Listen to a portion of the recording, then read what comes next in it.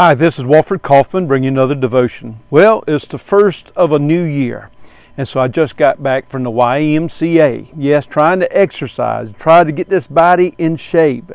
I'm a little older and it's getting a little bit harder to do. But you know, exercise is supposed to be good for you. I've been reading just recently one place that talking about those who play golf can extend their life by 5 years. Can you imagine that? Just playing golf, that you can extend your life by 5 years. And then another place read about swimming, that for those in their 60s, if they're swimming on a regular schedule, it's like they're in their 40s.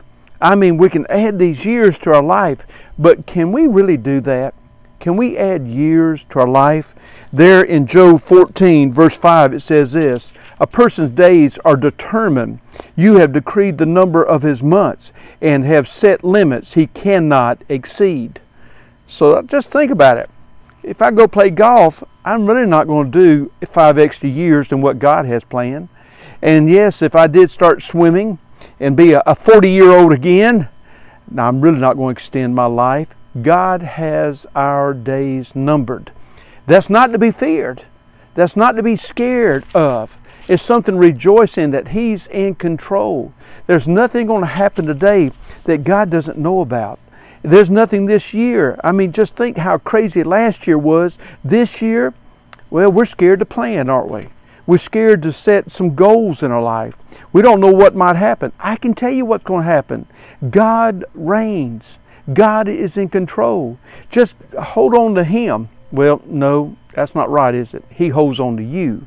But let Him work in your life, and you're going to see this could be one of the best years of your life. And your days, don't worry about it. God's got it.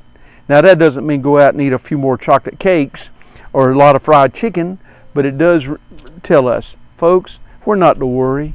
We just to trust God. Let's do that. Heavenly Father, we just thank You today that You're in control.